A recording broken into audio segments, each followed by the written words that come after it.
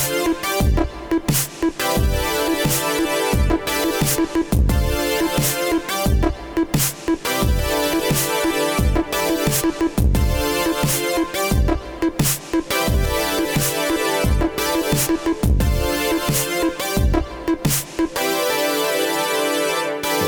and welcome to Tomorrow. I'm your host, Joshua Topolsky. Today on the podcast, we discuss Detroit, claustrophobia, and Keanu Reeves. I don't want to waste 1 minute, so let's get right into it.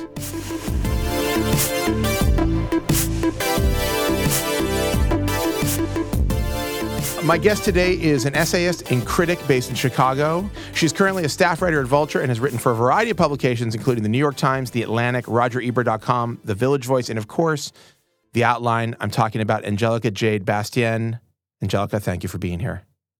Thank you for inviting me. I'm very excited because you've written for us a handful of times, and early on, we had a conversation, and we had and I'm not going to talk about this right now. we'll get into it later, but I started bitching about the Marvel films, and you were like, oh yeah, I hate those. And I was like, oh my God, you're my new best friend. You totally get it. And very few people actually say that those movies are bad publicly. I feel like it's it's an uncool opinion to have, which is weird because they're the most popular movies in the world. So it's I don't know. It's a weird, it's nothing's new under the sun because the exact same conversations I've had about the characters, I'm having about the movies. And I mean, when you just look at the Marvel movies on a baseline level of how they're made, they're not good movies. Narratively, character-wise, CGI. You mean just as a film? They're not a good film? Yeah, just as a film, I don't think they're memorable. That's a strong statement. I mean, honestly, I can't remember any. Of course I've seen all of them because I'll watch them once they are out on VOD or whatever. But I honestly can't remember what happens in which of the movies. If you told me the plot of Iron Man 3 right now, I'd be like, I guess that's what happens. But it wouldn't stand out to me, Well, they kind of blend in partially on purpose because they're treated as sort of interlocking puzzle pieces, always, promoting the next film that's going to come out as well as the film you're watching doing its own thing. Right. So it's easy to get them really mixed up. Right. It's basically just fan service. Every movie is just oh my God, they just showed, in the last one, right, or in Civil War, I can't remember which one it was, but they showed Spider-Man for a minute and people were like, oh my God, Spider-Man. And then make it... It's I get why fan service works. And it's, I don't begrudge anyone for enjoying these movies, but I think it's important to discuss how they fail on a base level of film. Their filmmaking behind these movies, they're just not good. Visually, they're very flat movies. Yeah, they really are. But do you feel differently about not to get right into this, not to get into this particular conversation, but do you feel differently about the DC movies, or do you feel the same way about them? Okay, so the thing is with the DC movies, in my head, I always kind of think of it the Marvel movies are very, very, almost aggressively boring. To the point where to say you hate them seems almost too much because it's they're not doing enough for you to even hate them. But they're the DC neutral movies, yeah, they're just neutral to me. They, I get them mixed up in my head. They bore me overall. There maybe have been a few moments in some of the movies and I'm but I never really want to revisit them, which always says a lot to me about a movie. Right. With the DC movies, especially Batman versus Superman, I'm still not sure if that was a real movie or a fever dream I had. Right. It is those movies are just they're bad. I mean, they're aggressively bad. They're but they're also strange. They're very strange. Who decided to cut a movie like this? Or, they're far more distinctive, but they're also bad and weird. Batman versus Superman, in my memory, is the Battlefield Earth of super... I don't know if you've ever seen Battlefield Earth, but it's epically, everything about it is they shot it all at Dutch angles. I don't know if you remember it, but the whole, 75% of Battlefield Earth is Dutch angles, which for people who are listening who don't know what a Dutch angle is, it's when an angle, it's a shot on when the camera's tilted. So it's for evil characters, they use it all the time because it looks deranged. But the whole movie's that. And Batman versus Superman was here's $200 million to I wouldn't call it experimental or anything, but it's $200 million to make it's so bad. It's almost like a student film in some ways. It's just really strange to me. I mean, that's all I kept thinking after I watched it. Like, this is such a weird movie for something that a studio is sinking so much money into. Yeah. Because it like makes no sense. And I kept wondering, so who's the audience for this? Is it really diehard fans? Because if it was diehard fans, they'd write the characters differently. Right. And if it's like new fans, then you're like, you're introducing all this weird cryptic stuff that only like really hardcore DC fans are gonna like recognize. Right, like, and not like I like the stuff that I recognize, but I was just like, no one's gonna know what this is or why we should care about these random dreams that like Batman was having. I was like, oh my the God. dreams were insane. I was like, wait, what? Hold on, he's having dream sequences in the movie now, like. But this is also like in Suicide Squad, they did the same thing where like they have those scenes with the Joker that are like. And Harley Quinn, where it's like they're I guess maybe I saw the extended version because I watched it once it was like available to like rent or whatever. But like they have these like extended sequences of like backstory that are horrible for like a whole bunch of reasons. But also like what person watching this would be like, oh yeah, let's take a break from the current action and see some backstory as to like the Joker's relationship with his girlfriend or whatever, or like why Harley Quinn is so fucked up, and then. But Batman vs. Superman does the same thing. Sorry, not to go, we're going in a way down a rabbit hole on this, but like when he has the first dream sequence, it's crazy. Yeah. It's like out of nowhere. Crazy. And so like, I don't remember which order they're in. My God, that movie just has so many weird tangents that seem like they're all unnecessary. It's like the tangent where we see Bruce Wayne's parents die again, like we don't know how they die. Right. And then it's his weird dream, and the one where like you see all these weird flying things, those like from the comics, those are Darkseid's minions. So he's going to like pop up eventually in the movies. But I was like, no one is going to recognize what this is. Right. It's like total fan service, but it's also like does a total disservice to the film itself as you're like getting into the universe. That's the thing that I was like, oh, so it's old Batman. And I think they're kind of saying that like, was there a Robin and Robin is dead? Like, don't they? Yeah, which is happened. Yeah. Obviously. No, it happened, but it's like, hey, you just so you're not. It's not Christopher Nolan's Batman anymore. Which, by the way, like that's fine. Do a new thing. Do your thing, but really like, do a new thing. Right, but so then, yeah, it's so crazy, and the dream sequences are so insane. Like they're all presaging the Justice League movie. And it's like the people need to enjoy this movie, right? Like Well, yeah, it's such a problem. I'm like, you're not letting anybody get invested in what we're actually seeing on screen. So it's. I think it's a failure in a lot of ways, but they're kind of fascinating ways to me. Yeah, they're I still like aggressively. Can't believe it's a real movie. They're aggressively bad, like Battlefield Earth. Okay, one thing about the Batman vs Superman movie that I want to talk about, and then we should move on. Are you familiar with the Doomsday like backstory, like the original backstory? Right, that's the name of the villain at the end, or the monster at the end that kills Superman, right? It's Doomsday. Yeah, it's Doomsday. But the real Doomsday backstory.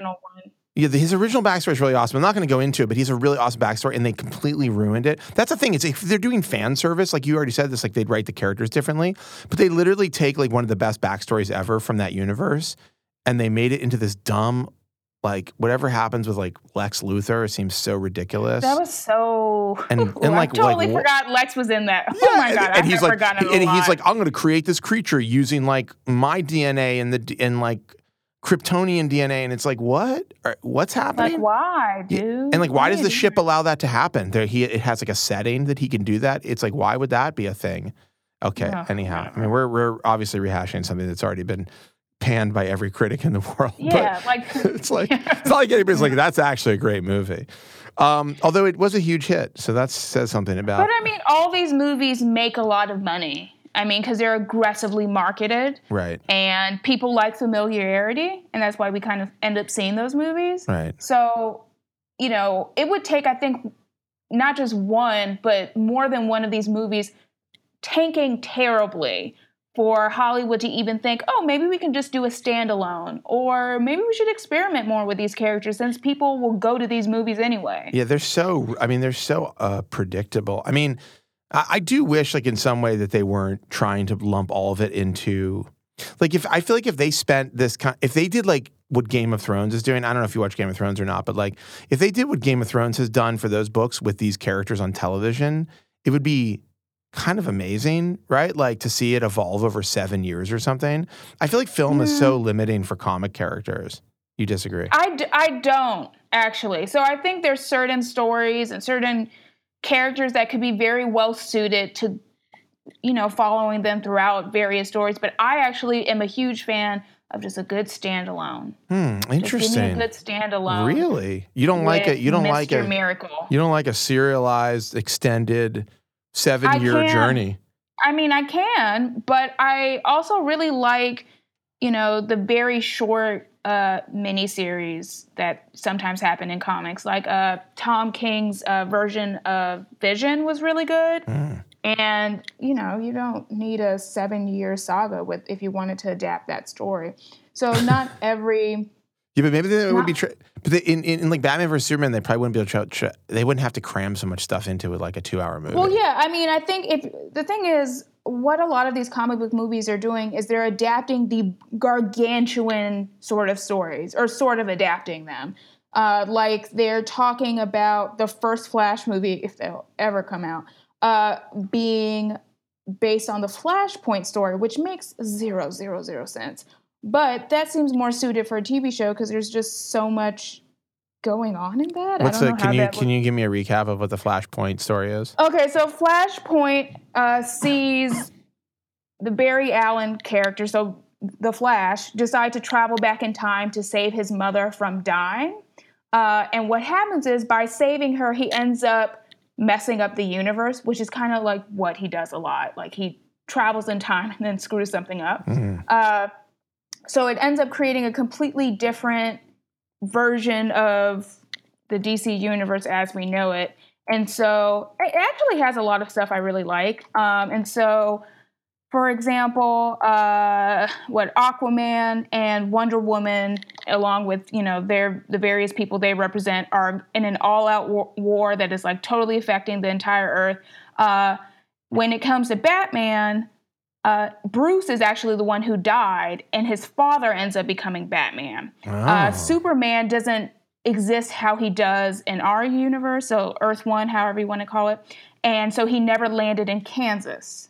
And so he was never raised. And so I think the government ends up finding him, and it's really sad, actually, how Superman's story goes. Well, no spoilers, but I'm assuming that. But it's actually really, really fascinating. It's like the fun, huge, weird sort of story, but I don't know how they could pull that off now in how, the film universe is, because there's a lot of people who aren't set up already, so how would you even pull that off? Right. But see, this is this is why I'm saying, like, a TV show, you could introduce the Flash in like season 1, 2, 3, whatever, and then make season 4 all about the Flash, how he like completely fucks up everything. And yes, Ryan, sorry, my producer. There is a Flash TV show, and all of them are tough stuff. I will point out. Do they do any of that, though, on it? Yes, they did have a Flashpoint. That was what happened, like, last season. Oh, so they did it. Yeah, they did it. But, of course, it's very different because in that version, the CW version of The Flash does not have Batman, Wonder Woman, right. Superman. It's like the Earth is totally different. They're like, we can't tell you how, but just trust us. It's different. Yeah, so they have, like, obviously the Legends of Tomorrow are on have their own CW show, and then they have their Walmart Batman, is how I call him, Arrow, and I'm Green Arrow, which is a character I love in the comics, but for the TV show that they have, he obviously is like their version of Batman because they couldn't get Batman, so they decide, here's another rich white man. Let's just somehow make him more of a Batman broody figure, even though Green Arrow is not like that in the comics. He's not a broody, rich, asshole. I've never seen Arrow, the show. Okay, we're going to take a quick break, and we'll be right back with more from Angelica.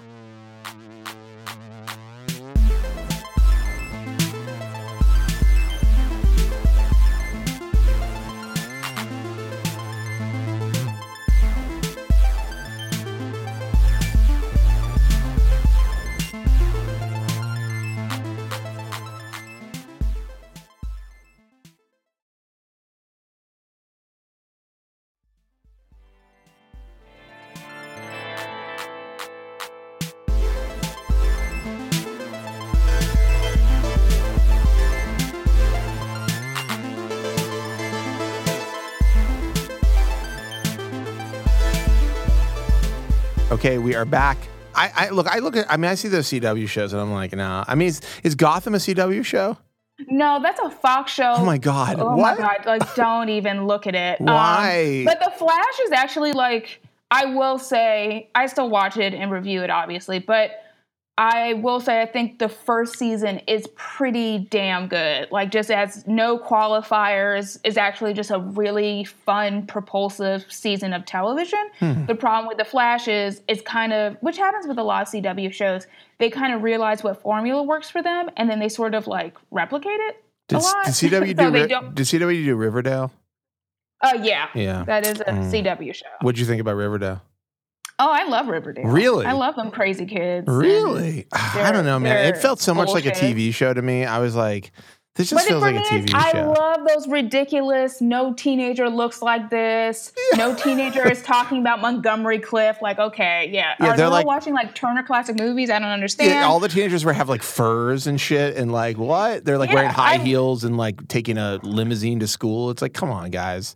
This is not real. I love that. It's so like ridiculous and like broad and over the top, and it's like it has this broody voiceover from Jughead that's straight out of a noir. It's so ridiculous, but I love it. I mean, I thought it was gonna be darker. Like I kind of was like the ads for it. I was like, oh, this is like teen Twin Peaks. I was like, cool idea. And then like I watched it, and I was like, this is just like a teen show with like a little bit of murder maybe hanging around somewhere in the edges. No, I think it becomes like. Did you watch the whole season? No, God, I watched 2 episodes and I was like, no. Oh no, it's like so. One of my favorite characters is Cheryl Blossom because she's like pretty much ripped from like a gothic like drama, and like her whole storyline is so ridiculous. But so it's such a mishmash of genres. So it has like this heavy noir influence. You have a bit of the gothic drama romance vibe from her character, and then obviously it's like this campy touch. I don't know if they know what they're doing, but I kind of love it. Interesting. Okay, so you recommend Riverdale. That's a shocker. I did not see that coming. All right, let's pivot here a little bit for a minute. I want to get into some serious stuff because the comic stuff is slightly less serious, I think. You did a review of Detroit, the film Detroit, which is Catherine Bigelow's new movie. Catherine Bigelow, who directed Zero Dark 30 and why am I blanking on her? Oh, Hurt Locker. And Point Break, which is an awesome movie, and Near Dark. And I don't know if you're a Near Dark fan or not, but I love Near Dark. I actually like a lot of her earlier work. It's what's been going on the last few years that it's just like, Yeah, she's like pivoted to like weird propaganda in some way. Like a Hurt Locker, I feel like is really It's like Hurt Locker and Zero Dark 30. I feel like come off as very like U.S. propaganda in some way.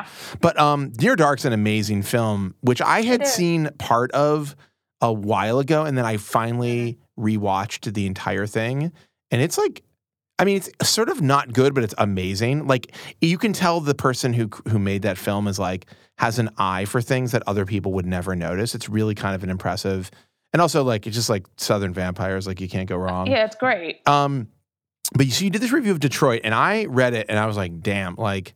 Holy shit, like this is no joke. Like you really did not like this film. I wrote I actually like took a couple quotes and like did a quickie post on the outline just because I was like, this is so good and everybody should read it. And like, can you talk about that review and like, first off, like talk about the film and that review. And then I'd like to hear like how the reaction has been from like, you know, from other people in the space. Like, because I know there's been a pretty strong reaction to your review. Yeah, sure. So I ended up seeing, I think it was on a Wednesday, I saw Detroit, and then I had the review due Thursday, so I really didn't have time to process it completely. I always think it's better to sit with the film, but when I saw it, I have never wanted to walk out of a movie as badly as I wanted to walk out of that one, but I couldn't because I obviously was writing the review for RogerEbert.com. I felt nauseous watching the movie. I was crying a lot. And when I got out, I just felt really angry and felt like it was almost like I felt it's really hard to put into words how angry and saddened I was by that movie. I came into it thinking, okay, I don't know how this is going to go, but I did not expect to have such a visceral reaction to it, like on a physical level too. Like I felt nauseous. And why? I mean, what about like, I mean, you say this in your review, but like, I'm just curious, like, at what point did you realize, I guess, like, okay, this is not the film I thought it was going to be, or that this is not, like, let me actually, can I read a quote from your review? Sure. You said it wasn't the relentless violence inflicted upon black bodies or the fiery devastation of the riots ripping apart Detroit, but the emptiness behind these moments that got under my skin. Can you, like, talk about that? I mean, because my takeaway from your review was you felt like the view, like the gaze of the film was like kind of like damaged from the start, like had a kind of... Yeah, it definitely was. And, you know, a lot of people asked me in the wake of the review, oh, do you think it's Mark Boal's influence on Bigelow's work? Because her work has taken a shift since collaborating with him. And he's someone who's very interested in violence, not the aftermath of it, but how it happens, and like taking a very close eye to it. And that was partially my problem with the movie. But the other part is how the violence is shot is unflinching and sort of dehumanizing. Especially because I kept tracking what, a lot of black people were seen beaten or in some cases killed. And when we would see their bodies afterwards, you usually didn't really get a good view of their faces. So it felt very anonymous in certain points, which really bothered me. Something that you wrote about was this this kind of idea of like depicting violence against black people without sort of seeming to understand or explore like where the violence is coming from or why it happens or the sort of systemic nature of it, which I thought was really interesting because you feel like this film has got to be about the systemic, the kind of underlying nature of this kind of violence, that particular moment in history. But but it feels like, but to you, it felt like it was, I mean, this is not a question of research, is it? It's a question of like how you tell that story, right? It is a question of empathy, in my opinion. Right. And, early in the film, obviously it builds to the point where you get to Algiers, the hotel that they're in, where you have this extended, like 40-minute sequence of black men being brutalized. But before then, she tries to give Kathryn Bigelow and Mark Boal focus a bit on what was going on in Detroit at the time. And it was just so telling that the black people and their anger, they're very much framed as just like common criminals. Like it doesn't really get deeply into, so why are they so angry? But we see a lot of them looting and like all this other stuff. And I'm like, oh, okay, that's a choice. Right. And just felt really dishonest historically. I felt it lacked any sense of morality. I felt as a film, the directorial choices made were also very dehumanizing. So it's like on multiple levels, the film just does not work. And, people keep saying, oh, but it's starting a conversation. Who is it starting a conversation for? And what is this conversation? Right. You need to be giving us more. If you're going to be showing black people brutalized so, for a 40-minute sequence of it. Right. Unflinching. And it terrible. It is like it's like a white screenwriter, white director kind of coming to this story and it is like, oh yeah, let's uncover this or let's showcase this so the world can know. And it's like, well, there's a big portion of the world that actually experiences this still, right? That's like they know, right? And so that view is I mean, you have to me it's like to just start the project at all. Like if I'm Kathryn Bigelow, I'm like, okay, there's a lot of stories I can tell. Like what story am I uniquely positioned to tell? Like, is this the one that is like needs my voice in it or needs my view versus like, I mean, I do feel like there are ways to do it. I think you can make an argument. I think so too. I mean, you can talk, I mean, there obviously has been a ton of conversation about this HBO show Confederate and like having the showrunners from Game of Thrones doing it. And it's like, there's a lot of obviously necessary debate about who should tell a story and why you tell a story. And like, given the last like 72 hours in America, I think it's like a really obvious like time to talk about privilege and like the view that privilege gives you. Like you do see this kind of this massive blind spot. And by the way, I'm not making an argument like that those guys shouldn't do Confederate. Like I think, I mean, there are arguments to be made. I think there's I'm not like, let's wait and see. I do think there's something really flawed about the approach that like they have this idea that they want to take a look at it. And so like they think they're the best people to kind of like tell that story. It's also just strange. Like, they can do anything they want in the wake of Game of Thrones. And this is what they do? I don't know. That just seems something about it. It's just. It feels like almost opportunistic in a way. Yeah. It's just very strange. Also, one of the things that people kind of hinged upon in my review, which I find fascinating because it ends up telling me they stopped reading it very early on, is that I end up saying, because of my reaction to the film, I say, watching Detroit, I realized that I'm not interested in white perceptions of Black pain. I never once actually say I think that white writers and directors cannot touch stories that deal with Black history and Black struggle, but that's how my review has been construed as, right? Which is very upsetting. It's especially upsetting to get it from critics. It's one thing to have these racist trolls calling me all these terrible names or people undermining my intelligence. I'm used to that. I'm a Black woman. I have thick skin. But to see critics I respect completely misrepresenting my review to make some sort of weird point, that's what's pissed me off in the wake of this review. Has there been, I've seen some of the reaction from people on the internet. Has there been, I guess I haven't seen that. What I will say is other critics, I feel like, wrote very expected reviews of this film. Like a challenging, a raw, challenging look at, race in America or whatever. And it's like, okay, but your review, I actually took away a sense that like, there's like you show it and tell it and talk about it, and then there's like you understand it. And the difference between showing it and understanding it, there's a big gap there, right? And I feel like, has there been, have you talked to other critics about this? Has there been a response from like other critics been critical of your criticism of this film? Yes, but the thing is, the critical community, I think, is very strange. It's a very strange community to be a part of. And sometimes I feel that, I don't know, they get really threatened by people who don't share their opinion, or if there's more than one Black person talking, they get confused or something. I don't understand. But the one that pissed me off that I only discovered recently is I'm a very big fan of the Still Processing podcast at New York Times that Jenna Wortham and Wesley Morris are a part of. And they're two amazing writers, two amazing Black writers I very much respect. And they did an episode on Detroit. And I decided to listen to it, which may have been a mistake because they mentioned my review, although they don't name me, which I find sort of insulting. But I'm going to quote what they said about my review. Oh, wow. You're prepared. Okay. Oh, yeah, because it pissed me off.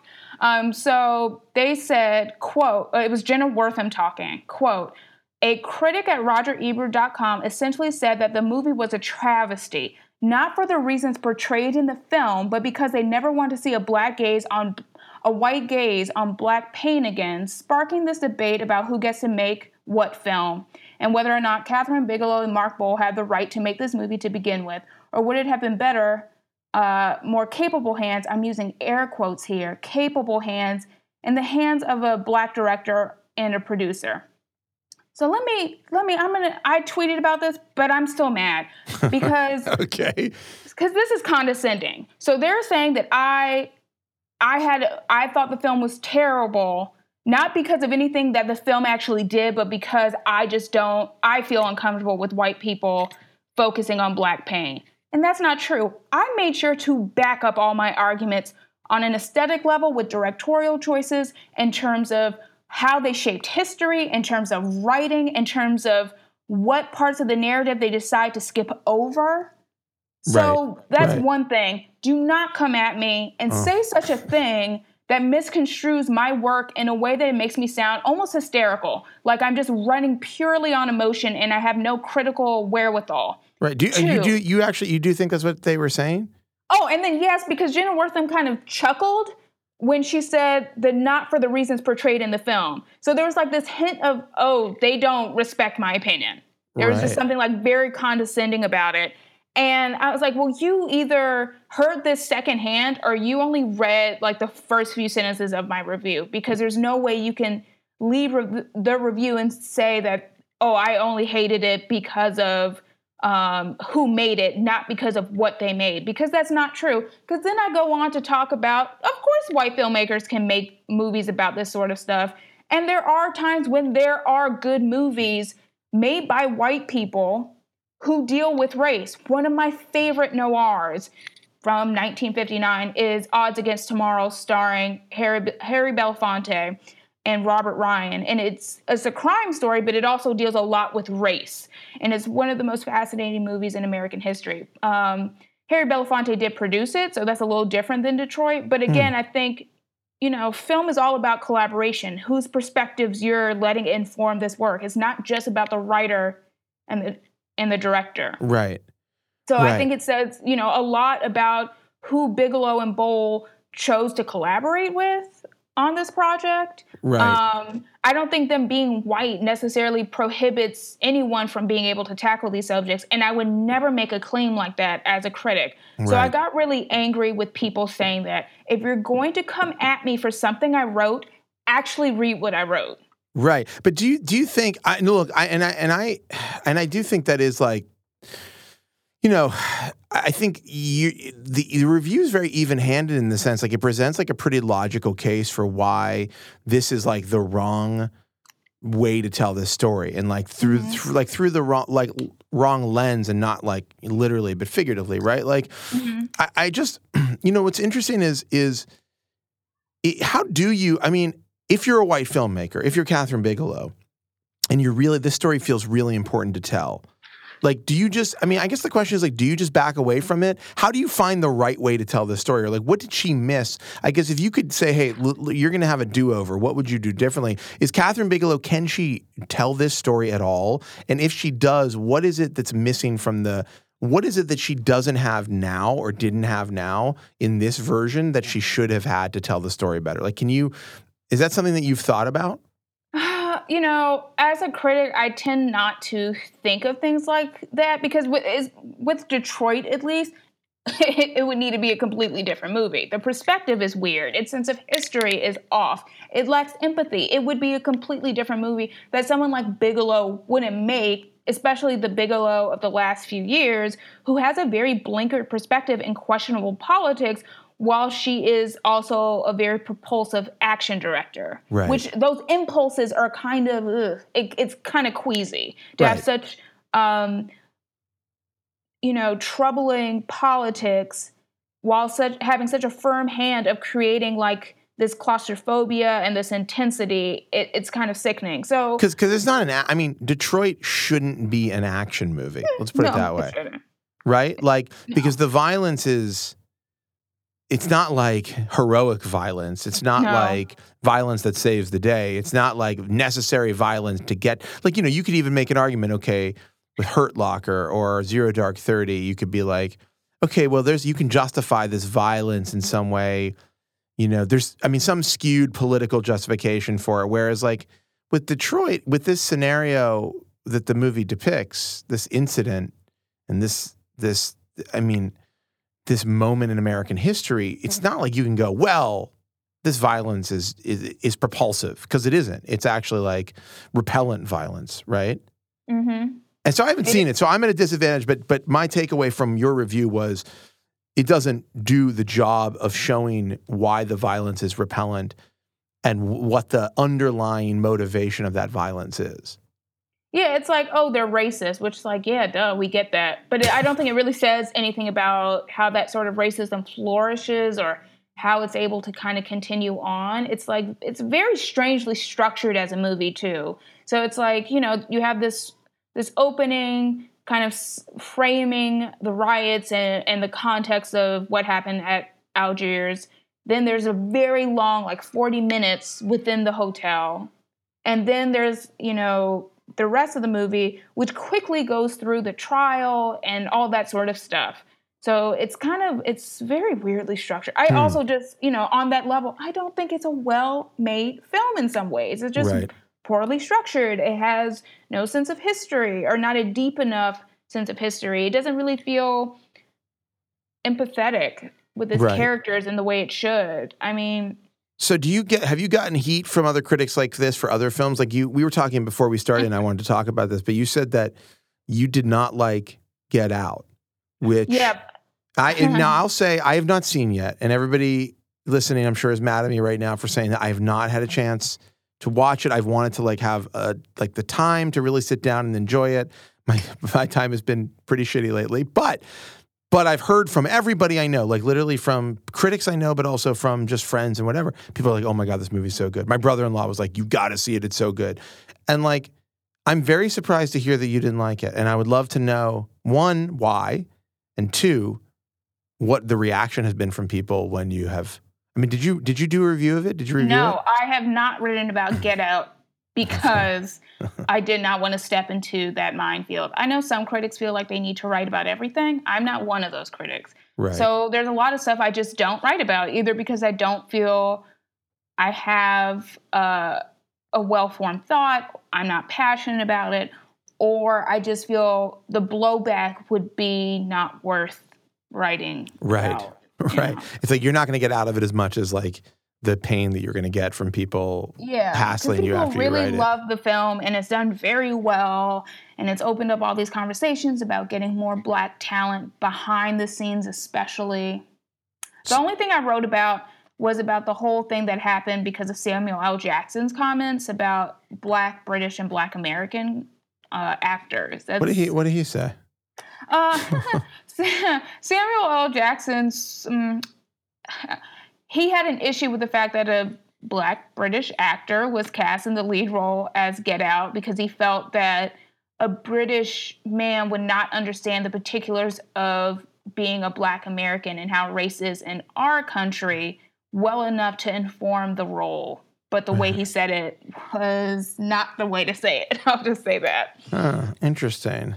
Yeah. I did not know he said that. And so what? So what bothered you about the film? It's not that, I assume. So well, one, I don't think it's a much of a horror film. Horror is a funny genre because there's always arguments about whether or not such and such film is really horror. I don't think Get Out is horror. I love horror. I don't even think it's an effective psychological thriller if you look at it on that level. Really? Yeah. Really? Yeah. Because I have heard it described not as a horror. I guess what I've heard is it's horrific, not necessarily a horror film. Well, I can't spoil it for you, but I will say I think people are looking into the race commentary too hard because I actually don't think it's saying either anything trenchant or interesting or meaningful or even that important about race, specifically when it comes to Black people interacting with liberal white people. Really? I feel like I'm hearing this review from an alternate universe right now where it's I know, that's the opposite of what I have heard from everybody else. I'm not the only person who feels like that, but the friends I have a filmmaker friend who used to be based in Chicago, but now he's moved to Philly, and we ended up having a very long conversation about it. He's also Black, and I was like, dude, is it just me, or is the conversation around this movie, ridiculous? It's not saying anything. I really don't think it's actually saying anything meaningful outside of maybe the first few, not even the first few. I do like the opening scene. I think the opening scene is actually really good on a filmmaking level. But the rest of the movie, I actually don't think it's saying anything meaningful about race when you look at it. I think the twist, which obviously I won't spoil for you, is sort of outlandish. And the moment it happens, I don't know how you can say that this movie is saying anything meaningful about race. Wow. I have to see Get Out. This is crazy.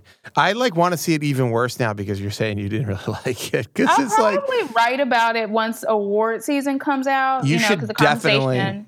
I know you're a staff writer at Vulture, but you have a standing invitation to write about Get Out at the Outline if you want to write this very unpopular opinion about it. Okay, so we only have a few more minutes, and I want to talk about something slightly less heavy because they were all talking about, except for the Batman versus Superman stuff, which is hilarious to me. This, Detroit, obviously Get Out, and I mean, frankly, you feeling. I mean, about the Detroit review, I am surprised that you got as much heat as you got about the review because I feel like your review had a really well thought out. I mean, it was an emotional review. It was. You definitely I'm were an emotional critic, though. Like, if you read my writing, I write from a place of passion. So that's not necessarily new.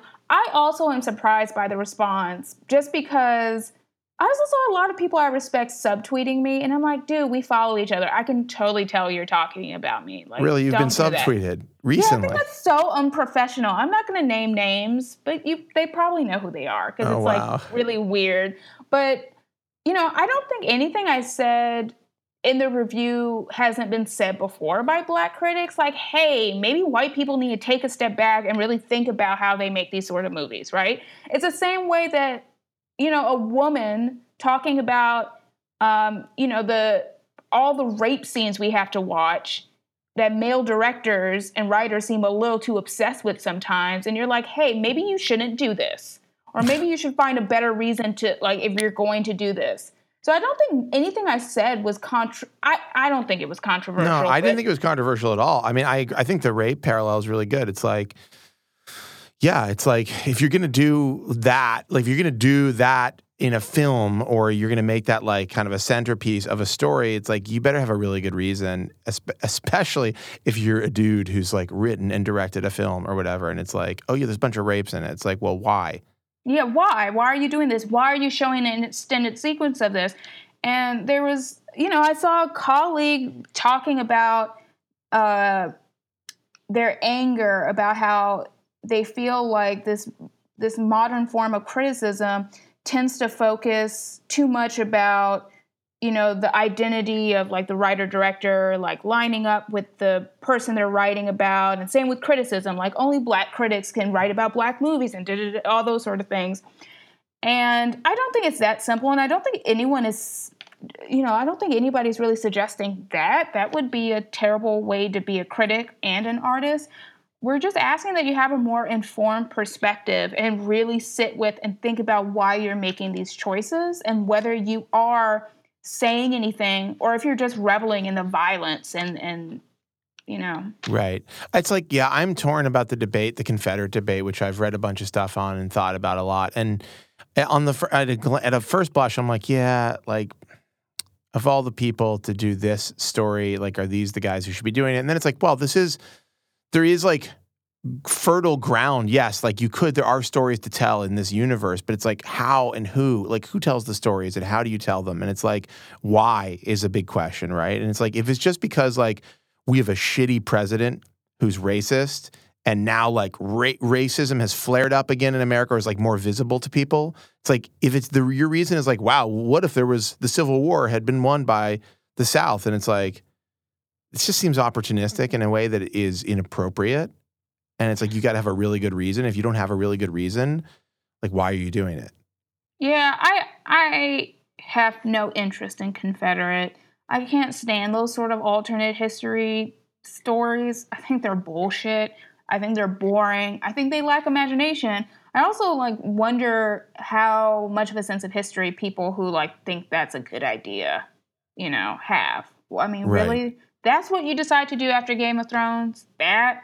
Really? I mean, also, yeah, it's like, I mean, there's literally men marching down the streets with with fucking torches. It's like, you don't have to imagine, it's actually not that good of an imagination to be like, what if racism was still prevalent in the United States? It's like, actually. Yeah, motherfucker, I can walk outside my apartment and I experience that. Like, right. What? Right, I think exactly. some white people are hilarious, to be honest. I'm probably going to piss some people off saying that, because I get enough hate mails, with people telling me that I hate white people. And I'm like, really? Okay, if that's what you got from what I wrote. But sometimes I don't know. I think white people just lack perspective in some ways. Overall. I would say as a white person, I feel like I often lack perspective. I think like that's definitely true. I mean, the funny thing is, like, I mean, this is so tangential, but to like what we're talking about. But like, I saw somebody tweeted at the Outline today or yesterday, and they were like something about like identity politics, and like people made identity politics a thing, and now white people have been forced to reclaim their identity, and this is what you get. And it's like, oh, you have such a poor like view of your own privilege that like you can't see how like your identity and like the identity of people who've been like oppressed and pushed aside are like so unrelated. Like this is not, it's like, oh, you're talking about being black, so now I've got to talk about my European heritage. It's like, no, like that's all that anybody's ever fucking talked about. Like that's why other people are talking. It's like the first time you've heard another voice in the room makes you bristle. It's like you don't know what it's like to have, like you don't have any perspective on your own existence, you know?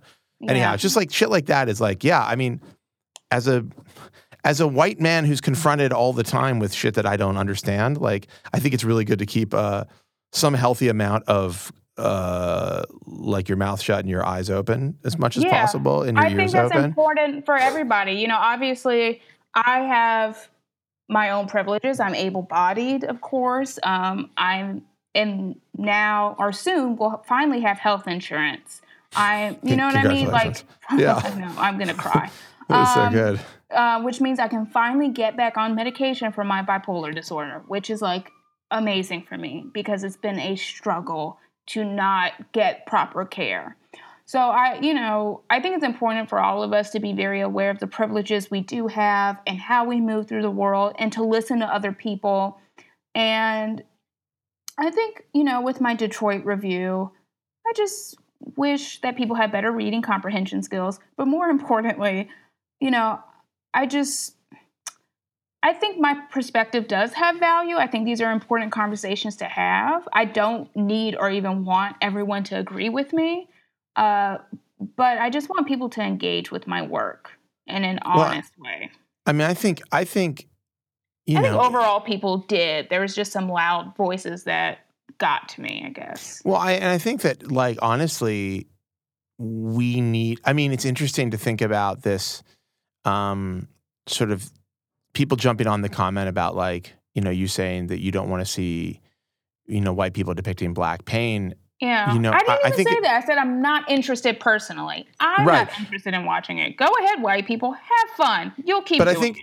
But I think about, like, in the world of criticism, like, how many black female critics are there looking at film right now? I mean, to me, I feel like that's probably not a high number, right? Like, of the percentages of critics. It's a small number. I mean, I'm trying to think. And so I feel like you do bring a perspective, like, that is going to be informed by a lot of other stuff that's actually really valuable if we're going to try to widen our perspective on what art means. You know? I mean, this is my perspective as, an Afro-Latina from the South. That informs a lot of my work. That definitely informs stuff like the piece I did on The Beguiled. But it informs everything I do in one way or the other. So did you like The Beguiled? It's a movie I'm still sitting with. I did enjoy it. I have to see it again, though. There's stuff I had a different perspective than other people's, so how I wrote about it was a little bit different. So, like, I actually heard something. I was listening to a podcast or I read something about the Sofia Coppola in The Beguiled. I mean, this is, like, very relevant to the conversation we've been having. Like, I guess in the original book and the film that was made, I guess in the 70s, like, there's like plots that are related to slavery, like in the film that, like, I guess they cut out. Sorry, in the other film and in the book that she basically cut out completely. She's like, I don't want this to be about race at all. And so I just want it to be about these people. And it's like, okay, but you said it's like a Civil War era film in, like, the South. Like, how can you make a film like that and have that not, like, your omission of it is almost having it play a role, you know? Well, I wrote a big piece about The Beguiled where I said, her taking out, in the previous film, there was a black slave character. In the book, there's a black slave character and a biracial character. And I argued that there's no way you can take out race from these stories. It's still present in the film. And I was also kind of annoyed, and I've talked about this obviously in my piece and elsewhere, that, people are so obsessed with auteur theory that they tend to view everything from the lens of that specific director. But I actually think The Beguiled accidentally, it's not Coppola's doing, actually ends up saying a lot of really interesting things about white women's supposed fragility and their obsession with themselves and the obsession with the South in general. And how, to me, race was very, like, I noticed it automatically, even with having the absence of Black characters. You do not need to have Black characters for the presence of race to be apparent in the South. And, you know, part of that is my own perspective as someone whose family is from rural Louisiana. When I watched that film, I immediately noticed it was shot in Louisiana. So I chuckled when it said Virginia. I was like, that's not damn Virginia. That's Southern Louisiana. It was shot in Louisiana? Mm-hmm. Shot interesting. in and around New Orleans. And where is it? I'm trying to look if there's a part of my piece that I could mention. But so, like, there's a point in The Beguiled where the character played by Elle Fanning is annoyed at tending to the yard. And I'm like, that is such a privileged white girl thing to not want to tend to these these problems. Right. And the fact that the yard is overgrown and that they're not wearing their hoop skirts and like certain details that I'm like, oh, they don't have slaves. Like, you can automatically tell the absence of Black people in the movie has weight and ends up adding some very interesting commentary. And think about just being able to look at it and say, this is saying something by not saying something. Whereas I think a lot of critics, just generally, I mean, critics who don't know history or didn't know the previous film or the previous book or whatever. I mean, that's interesting to me. I mean, that is just being able to say the omission of something or the absence of something is meaningful here. And I don't think she did that overtly. Do you think she did that overtly? No, I think that was an accident. I don't think but you can't scrub race out of the South. It's like impossible. I mean, part of what I say in the piece that I wrote for Vulture, I say Coppola has accidentally created a film that acts as an indictment of the very brand of womanhood she's enamored with throughout her career. White, privileged, and unable to see the world beyond their own desires. And how I looked at the film was it's these women's versions of their own lives, which is like a warped version of it. Of course, they're not going to have the slaves in their telling of the story. Of course, Coppola wouldn't. She just doesn't know how to handle that, and that's fine. I mean, the meta level of it is like it's like her privilege to not have to deal with that storyline or whatever. Yeah, and not for them not to have to reckon with it. Like, there's a moment where Nicole Kidman's character towards the end is, very wistful about her past and imagining all the people who had come through the house and their full regalia and da-da-da-da. And I'm like, this is such...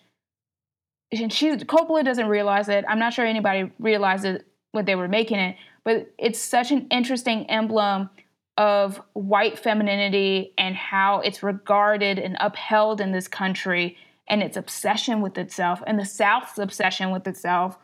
And it ended up being commentary on that for me, even if Coppola wasn't aware of that. But again, I'm someone who believes that you can't look at a film solely through the supposed auteur of it, because that's too narrow. Right. It's not just like what it is or just who made it. It's like the sum of lots of parts. Yeah, there's a lot of things to analyze with The Beguiled. I mean, I think it's a really interesting film and where it's placed in sort of the history of Southern belles in film, which is one of my obsessions, which is a weird obsession to have as a Black woman because Southern belles are, terrible white women. So. Right. I mean, almost exclusively. Yeah, right? That's sort of the thing. So you're obsessed with that, though. That's interesting. I think it's important as a Black woman to understand how white people, especially white women, work. Right, it's almost like a survival mechanism. No, I'm also personally trying to understand how white women work Yeah, we all are. So white people in general. So yeah, no, seriously. No, we're very, very confusing. Mm-hmm. So we got to wrap, but before we go. Oh man, I wanted to talk about that Mother trailer. Okay, let's talk about the Mother trailer. Because we did say we were going to talk about it. So let me just set this up for anybody who doesn't know what Mother is. So Mother is, and tell me if I'm wrong, the new Darren Aronofsky movie. Is that right? Correct. It stars Javier Bardem and Jennifer Lawrence, Michelle Pfeiffer. Yes, and Ed Harris. Yeah. Domhnall Gleeson has a part in it. Is he the dude from Preacher? No. This is the dude. God, who is this little redhead? He was in Ex Machina. He was a little redhead. Oh, yeah. Not little, but... Oh, he's the tall... He's actually really tall, isn't he? He is tall, but I call anyone I don't know little or kid, even though it's not. The very tall man from Ex Machina. Yes, very tall redheaded man. And the movie's coming out actually next month. It's coming out very soon. And, they released a trailer that does not give people really any answers, but just sort of evokes whatever mood they're going for. I have a theory about this trailer. Okay, what's your theory? Well, wait, do you want to talk about it and then I'll tell you my theory? Sure. I can't wait to watch Michelle Pfeiffer eat Jennifer. I actually am not a good actress and don't have as much charisma as people like to say Lawrence on screen.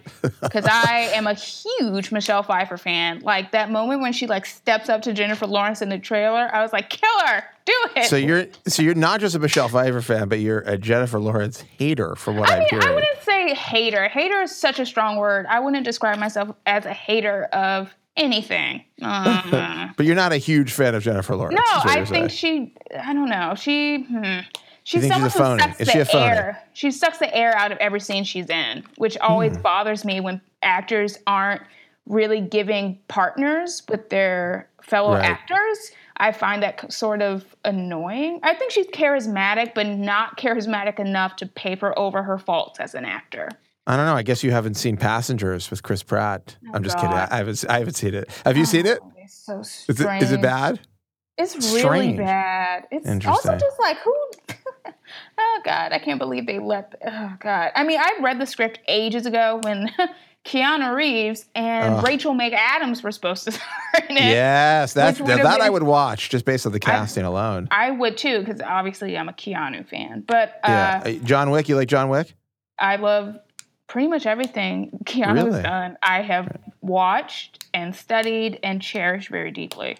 What about, I'm trying to think of a bad Keanu Reeves movie right now. Hold on. I probably like it. Devil's Advocate. Oh my God, that movie's so bad. It's so great. Wait, that's the one with Pacino. He plays the devil, right? So ridiculous. Oh my God, I love it. No, I saw that in the theater. Okay, let me just tell you something. Well, I was like young. I mean, that movie came out. That's a while ago. Yeah, I was like maybe I might have been a teen when that movie came out. That's not a good movie though. I mean, I would never argue that it's a work of art. Yeah, it's definitely not a work of art.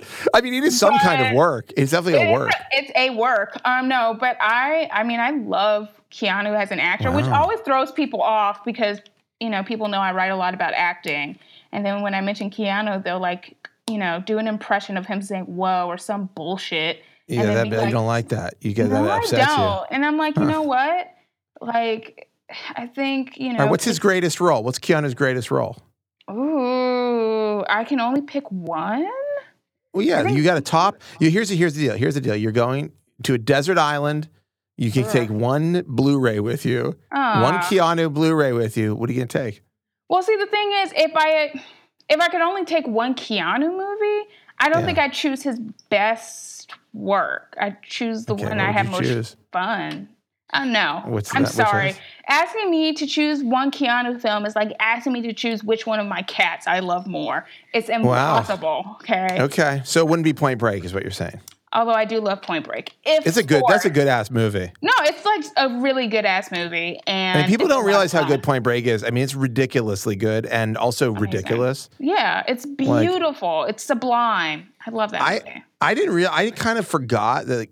So Catherine Bigelow directed that, right? Like I sort of forgot that was her film. Like, she did some really weird shit before she got kind of lame. Like, because I do feel like her latest slate of films are very like Republican in a way. I feel like she did some really weird stuff, and that movie was like maybe her peak. That might be peak Catherine Bigelow. Honestly, it's so.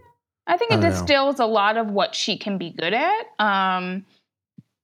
Certainly the one with the most Keanu in it. Yeah, so that would mean it wins on my list because Keanu. Because you love Keanu. Okay, here's my mother trailer idea, and then so I don't know what the film is about at all. No one. I don't know when the film is set.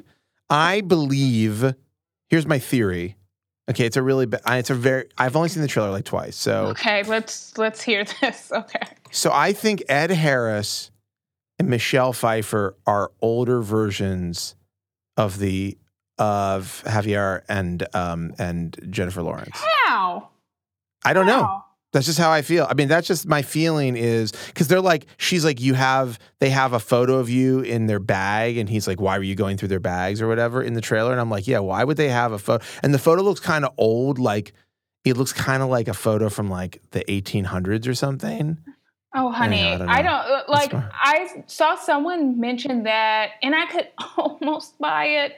With the whole Jennifer Lawrence, Michelle Pfeiffer end of it, it's the other end of it that no. You don't think he turns into Ed Harris? Yeah, he gets like way scrawnier and way whiter. Yeah, I guess like, that's I don't know. Strange. You know, time can affect people in strange ways. All right. Apparently, dear Lord. I don't know. I don't know where it's gonna go at all. I'm not even thinking about theories. I'm just sort of.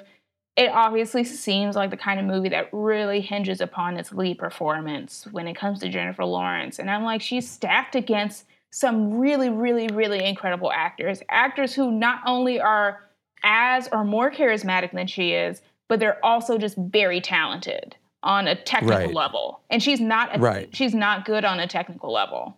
Amongst Michelle Pfeiffer's been kind of out of the mix for a while. Like she hasn't done a movie because she really was like, okay, I'm gonna take care of my kids and my family, which I respect. Although I was angry about it for a very long time because I've been waiting for Michelle to come back.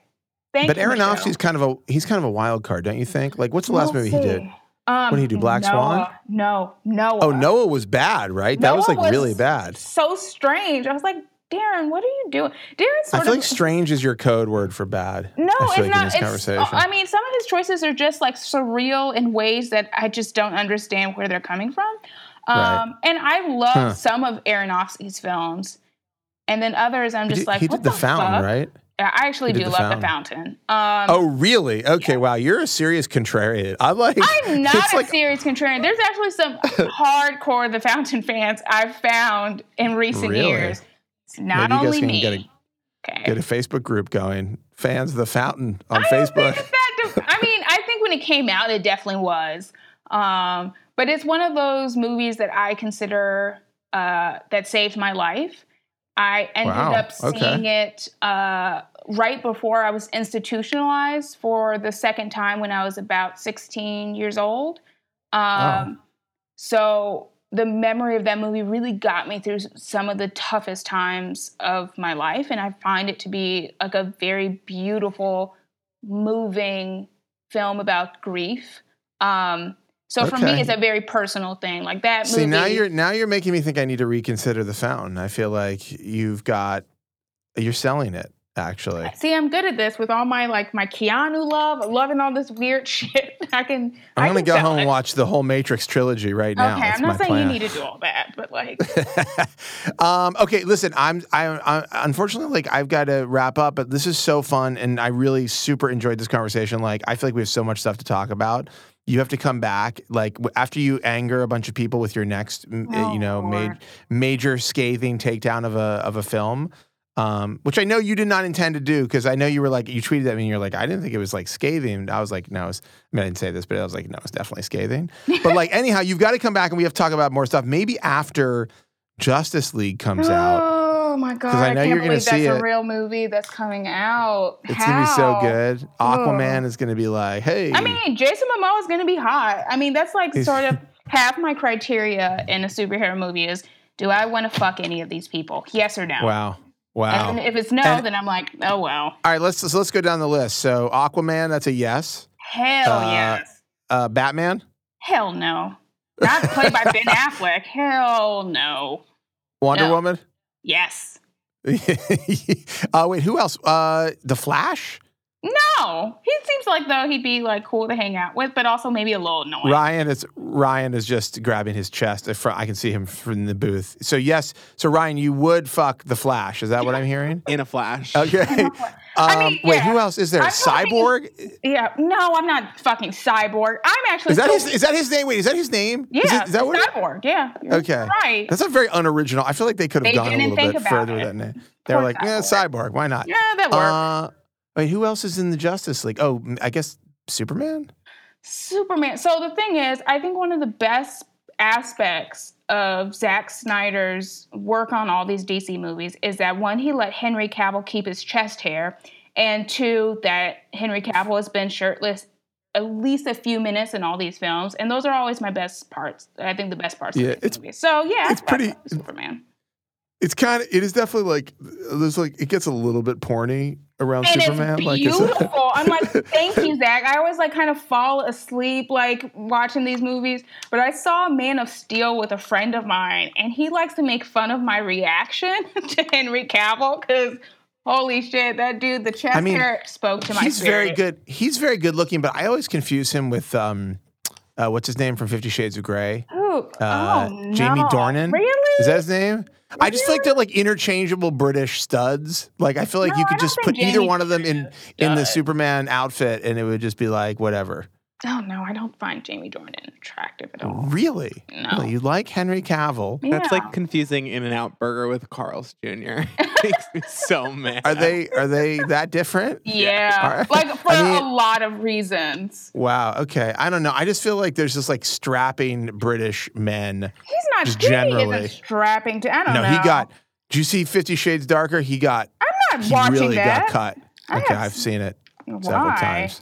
Because I love bad movies. Because they're like, okay, have you ever seen, I'm sorry, we're down a rabbit hole here, but you've seen the Twilight films, I assume, right? Like I think the first two. Okay. Well, the first Twilight film is a work of art. Like, and I think that, and no, Ryan's laughing at me right now, but just go back and watch the first Twilight movie because it is like a fucking art film. And I think that at least the first 50 Shades of Grey has a very similar quality, which is interesting because the 50 Shades of Grey book is it's like fan fiction based on Twilight. Yep. The first film is a lot like the first Twilight movie, and maybe this is intentional, but they are kind of like pointless, and everybody seems like they're about to throw up in them. Like when you see people talking to each other, they look like they're just on the edge of puking. Like they're so nervous and turned on that they are going to throw up. It's kind of amazing. I don't know. That's how some people react. You know, not me. Vampires, apparently, and rich men, and the women that love them. Okay, I think this is a great place to end this. Angelica, thank you so much for doing this. Sure, you have to come back, and everybody should read every word that you write on all of these different sites. But you're going to be this is sort of a new job though. You're a staff writer at Vulture. You've been writing for them for a while. 2 years. And are you going to have is there like a column, or is it just like you're just going to be writing all the time? Or I'm just writing all the time, more than what's I the next thing? What's the next thing you're writing for them? What is the next thing? I have a piece about the legacy of Orphan Black that's coming out. I have a piece that came out today about a certain scene in Insecure from last night that got a lot of conversation about racial dynamics and sex, especially with stereotypes on Black men's bodies. I think that, what else do I have? Too much. I have some interviews coming out. Yeah, I have a piece about what the loss of movie stars means for film going forward that I'm excited to see come out. What about Tom Cruise, though? Is he still a star? Tom Cruise, whatever. Please. Sort of. Really? I mean, that Mummy movie didn't. Are you dissing Tom Cruise? The Mummy looked bad. I didn't see it. That looked like a real piece of shit. But it also underperformed. So it's like even he is kind of feeling the changes of the industry, at least on a domestic level. Well, he needs to shift to playing just evil characters first off because he's getting old. He needs to accept that he's going to be the bad guy now. And, I mean, Collateral is the last really... Yeah. I mean, the Mission Impossible movies are entertaining. Yeah, they are entertaining on some sort of level. I love Tom Cruise. He's my Keanu Reeves, Tom Cruise. Ah, okay. That's like that. I feel the same way about Tom that you feel about Keanu. I mean, do you though? I think so. I'm pretty obsessed with Keanu Reeves. Like I'm pretty obsessed with Tom Cruise. Okay, so or as I like to call him, the cruise missile. Okay, see, I'm not doing all that. So you don't even have a nickname. You don't have a nickname for Keanu? I don't think you're as dedicated. I just call him Keanu. But right now, I'm looking at my Keanu mug. I'm looking at a framed picture of Keanu, and I'm looking at a print of Keanu. Can you send me? Can you take a picture of that and send it to me? Because I really would like to see this. So if I this could is be real made or fun not. of. No, it is real. I would never make fun of you for liking Keanu. Speaking of Keanu, and then we got to go. Yeah. Did you see the film Keanu? Yes, I did. Did you like it? I actually reviewed it for Roger Ebert. Actually, I thought it was cute. It was cute. Yes, it was forgettable. Yeah, definitely. For a movie that mixes the two things I love, which is, a Keanu Reeves reference and cats, because I'm obsessed with cats, like, I thought it was okay. It wasn't that memorable. Could have gone further. No Keanu Reeves cameo either, as far as I know. Except for he voices the cat during that one weird, like... Oh, right. Yeah. That's one part of the movie I remember. Also, I think my reaction to the idea that like, oh wow, Nia Long is in this. I love Nia Long. Wow, she's pretty much in a nothing role. That's upsetting. Go figure. Yeah. All right, we're gonna leave it there. Angelica, thank you so much, and you got to come back soon. Okay. I will. Thank you so much for inviting me. Of course. Bye. Bye.